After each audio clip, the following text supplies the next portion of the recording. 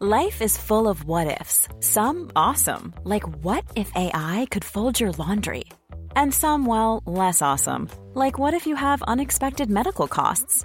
United Healthcare can help get you covered with Health Protector Guard fixed indemnity insurance plans. They supplement your primary plan to help you manage out-of-pocket costs. No deductibles, no enrollment periods, and especially no more what-ifs. Visit uh1.com to find the Health Protector Guard plan for you. Planning for your next trip? Elevate your travel style with Quince. Quince has all the jet-setting essentials you'll want for your next getaway, like European linen, premium luggage options, buttery soft Italian leather bags, and so much more. And it's all priced at 50 to 80% less than similar brands. Plus, Quince only works with factories that use safe and ethical manufacturing practices. Pack your bags with high-quality essentials you'll be wearing for vacations to come with Quince. Go to quince.com/trip for free shipping and 365-day returns. I met my next guest back in August 2016 and I remember the interview well. She's a pioneering side saddle rider, the holder of several world records, including the world's highest jump at 7 feet. And in that conversation back then, the world was her oyster. Everything was going so well. She had so many wonderful plans for the future. A month later, her life changed and changed forever. And she's back with me on Late Lunch today to tell the story. Susan Oakes, it's really good to see you. Thank you so much for having me here. Not at all. Thank you for coming in to us. A month later, you're in New York. What are you doing in New York? I was invited over to jump in Central Park Horse Show in New York. Oh, Central Park. Yes. Unbelievable is right. Unbelievable. So you're over there, you're jumping, you're taking part, all's good. What happened? I was warming up for my for the competition in Long Island and my saddle broke and I landed on my feet like if I dismounted the horse, and whatever way the shock went up through my feet, it created 2 bleeds on my brain. Now, the way you tell me that, it wouldn't be unusual for you to land like this. It wasn't from an enormous height or anything, was it? No, it wasn't from a huge height at all. It was, for me, it was like a freak accident. And what did you feel immediately? You had 2 bleeds on your brain, was it? Yeah, I have no recollection of anything. You were out of it, were you? Out of it. Just like that? Like that. There, and the next minute gone? Gone. And when did you have recollection? When was the next time you remember something? I remembered probably a week or so after that I really came back to have my mind that I was able to remember and talk and so a consciousness came back after a week. Yes. I take it you're intensive care in hospital in New York. Yeah, I was in 2 different hospitals. I was transferred from one hospital to another and it was a very serious injury. Absolutely. Do you remember that time coming to? Have you any memory of that? Who you saw? Do you realise that you're gone for a week and you just come back? It's all pretty much a blur for maybe a few months. The whole few months around that is really a blur. Okay, because your speech went. You weren't able to talk? Yeah, I lost my speech, my eyesight in my left eye, and all my left side was like if I had a stroke. Paralysis? Yes. What about your memory? My memory wasn't great at that time, and look, over the last 2.5 years, it's coming back slowly. Like things like Facebook and seeing pictures reminds me of different things. So, how long did you spend in hospital and how long did you spend in the States before you could fly? I was there for, I think they say 5 or 6 weeks before I could fly home. Were you anxious to get back home at that stage? Well, because you have such a serious brain injury, you're not really with it, to be honest. Still at that stage, you felt that you just hadn't a grasp of everything. Anything, yeah.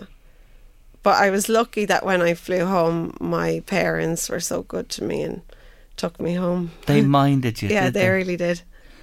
And did you bit by bit realise then what had happened to you? Yeah, at that point, when I couldn't really communicate with people as well as I wanted to, and my eyesight and my balance was really bad.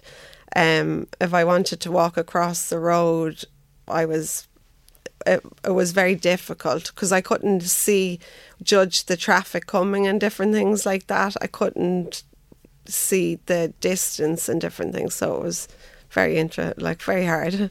You knew your mum and dad. Did you know people? Did you know your family members? My family members. But if some people came up to me in the street or different things, it might not just automatically register who they were or how I knew them. And did that frustrate or annoy you, or do you just take it as it is and get on with it? There was a huge amount of frustration. It was so frustrating because I may have looked okay, but inside I didn't feel okay. So yeah, very frustrating. Were you low in yourself? You know what I'm talking about? Yeah, I got very low and felt very depressed. But that is all part of a brain injury. Now that after I learned all about it, that frustration and depression are a normal part of a brain injury. The bleeds are dealt with, or do they settle themselves? What happens there? Do you have to have surgery or anything? Or oh no, nothing like that. Luckily, I didn't have any of that. They just settled themselves. Okay. What about the paralysis? How long did it take before that went? It gradually came back. It didn't take too long. I was back on a horse a few months later because all I wanted to do was get back on a horse, and I did. But my eyesight wasn't as good as I expected when I was on the horse, because then I realised I had a vertigo. So when I sat on the horse, I realised my eyesight was not as good as maybe I wished. In both eyes or one? My left eye. And the right was okay, wasn't it? The right was okay. So sometimes I used to put my hand over my left eye so that my right eye would focus better. How are you today?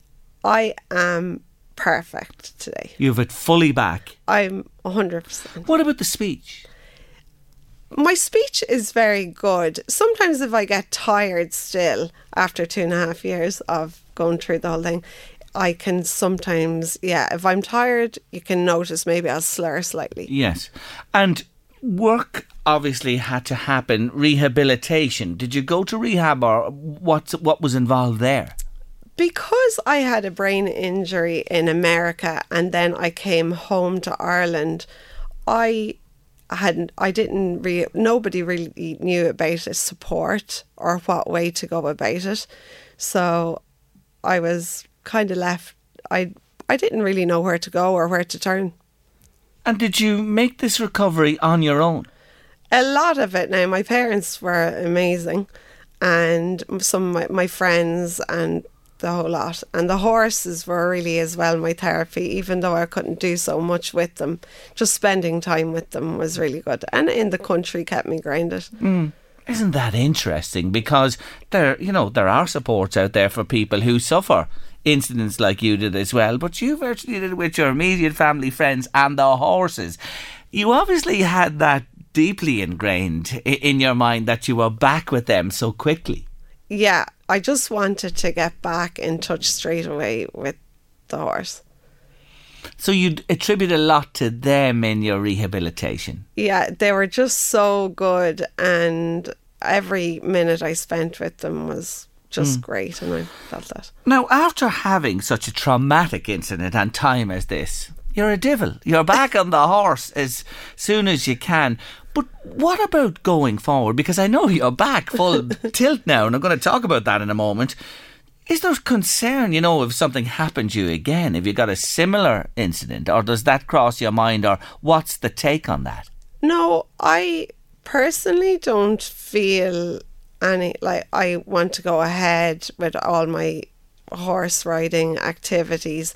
I am a little bit more conscious that I don't want to hit my head again and things like that. So I have my helmet that I wear and my safety, what I wear I would be more conscious maybe of where I'm going and what I'm doing on a horse. Yes. But remember, it was through your feet, Susan, the last time that this shock happened. Anyway, please God, lightning will not strike twice in your case. Do you feel lucky? I am so grateful for everything, and I'm so grateful that I had my accident, because I have come back as a new person, and I feel that I've been reborn. Has life changed? I've asked this many times to people who've come through a lot in their lives. What was it, a life-defining time for you? Yeah, my life has completely and utterly changed. In what way? What's your outlook now? I am... Nothing can stress me, or I feel that I'm a better person. As a result? Yeah.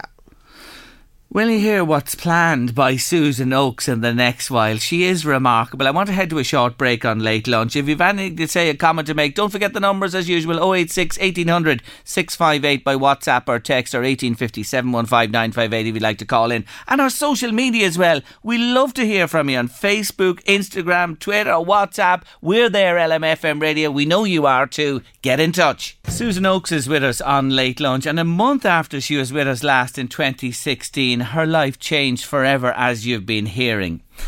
Now, the Camino is something that people love to do, Susan, and walk aspects of it, because it's a trail that actually goes from north to south in Europe, the whole thing. You're going to do the Camino now?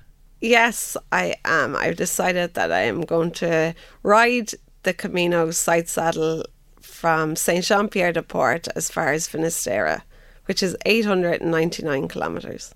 Precisely. She wouldn't even go to 900, that one extra kilometre. 899 kilometres on a horse, side saddle. Yeah. I really want to raise awareness for two charities. So I thought this was the perfect thing to do. And I've heard a lot about it, people doing the Camino, and my mother has walked different parts of it, and I really wanted to do it. Okay, and did you always intend doing it on a horse whenever you did it? Or was the walking on your mind at one stage? No, always on a horse. Maybe not always side saddle, but definitely always on a horse. Why wouldn't you just throw your leg over and do it, the easy way, Susan? Because I think that when I'm going to raise money for a charity, I also have to put myself to make it tougher. So you want to do this the toughest way for you? Toughest way. That's it. You have how many horses going out to do this? I have 4 horses that will leave Ireland tomorrow. And will 3 others ride the other horses with you, or what will happen?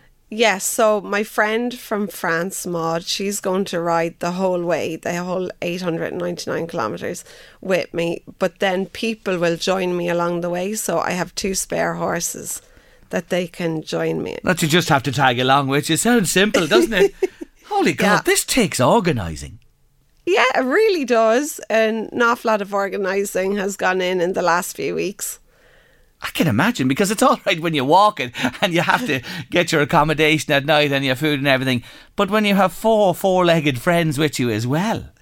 Yeah, it is a little bit like a wing and a prayer, because not many people ride the Caminos on horseback. So it is a little bit more difficult because we're not too sure where stabling and fields. But most farmers just open their gates and let us in, I hope. You hope.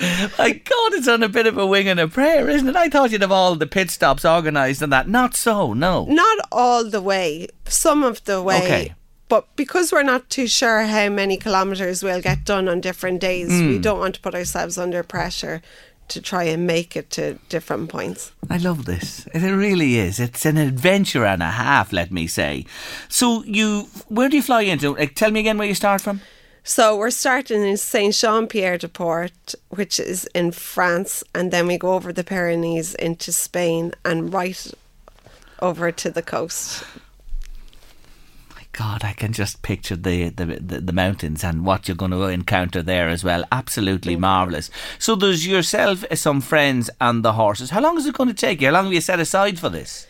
I have set aside 3.5 weeks. So I'm hoping on average between 40 and 50 kilometres a day. We're only going to be doing it at walk to enjoy the scenery and the time and meet other pilgrims along the way. Now, the charities you've chosen, we were talking to Father Michael earlier, isn't it funny? He's leaving after 20 years and he wants to help people in the Dundalk area. You want to help 2 charities as well. Who are they? I really want to raise awareness for Acquired Brain Injury Ireland and SPANA. Acquired Brain Injury Ireland, I want just for the riders' welfare and all equine. People don't maybe know that there's an amazing charity out there that you can be fully supported, because an awful lot of people that ride horses get concussion and different things, and it's just to raise awareness on what's out there. Okay, so that's Acquired Brain Injury Ireland. SPANA, what does that stand for? SPANA is supporting the working animals in the world, so donkeys, mules, horses and camels, and they're like maybe the unforgotten things. They're like so important workforce. There's 200 million animals still in the world today that are used. That work.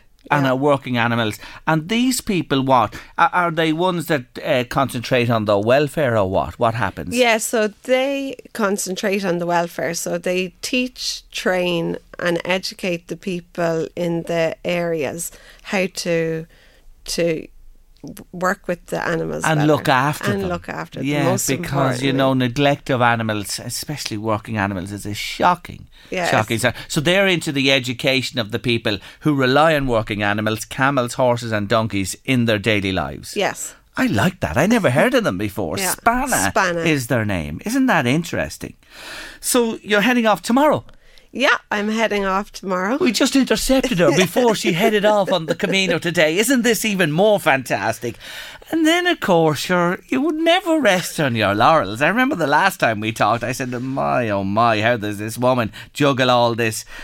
You're going into competition then after this? Yeah, so when I finish in Spain, I head back to France, and the 4 horses that I'm bringing over are going to take part in the point-to-point races in France with it's a ladies' side saddle race. Okay, so that is coming up after that. The work has taken a back seat, has it, at the minute, the dental game, yes? Yeah, I'm just taking a little bit of time out. Yeah, at this minute in time. Yeah. And in February of this year, you mentioned your mum and dad and your family. Sadly, your dad, Oliver Oakes, he was so well known, he passed away. Yeah, it was a big shock, but he went very peacefully. Did he? Yes. But I'm sure you miss him immensely. Oh, I miss him so much, and that's why I really want to go as well and on the Camino and have time to reflect. Exactly, and it's a lovely, lovely place to reflect for people. Many people do it in the walking sense, but this woman is doing almost 900 kilometres, just one short, side saddle all the way, and across the mountains as well between France and Spain. Incredible. I'm delighted to see you again today, and you really are fantastic what you've overcome. Well done to you. Thank you so much. Wish you well with the Camino. So we'll talk and see how you get on down the road later on in the year, please God. But for the moment, Susan Oakes, thank you so much for joining me on Late Lunch today. Thank you. Ever catch yourself eating the same flavourless dinner 3 days in a row? Dreaming of something better? Well, HelloFresh is your guilt-free dream come true, baby. It's me, Keke Palmer.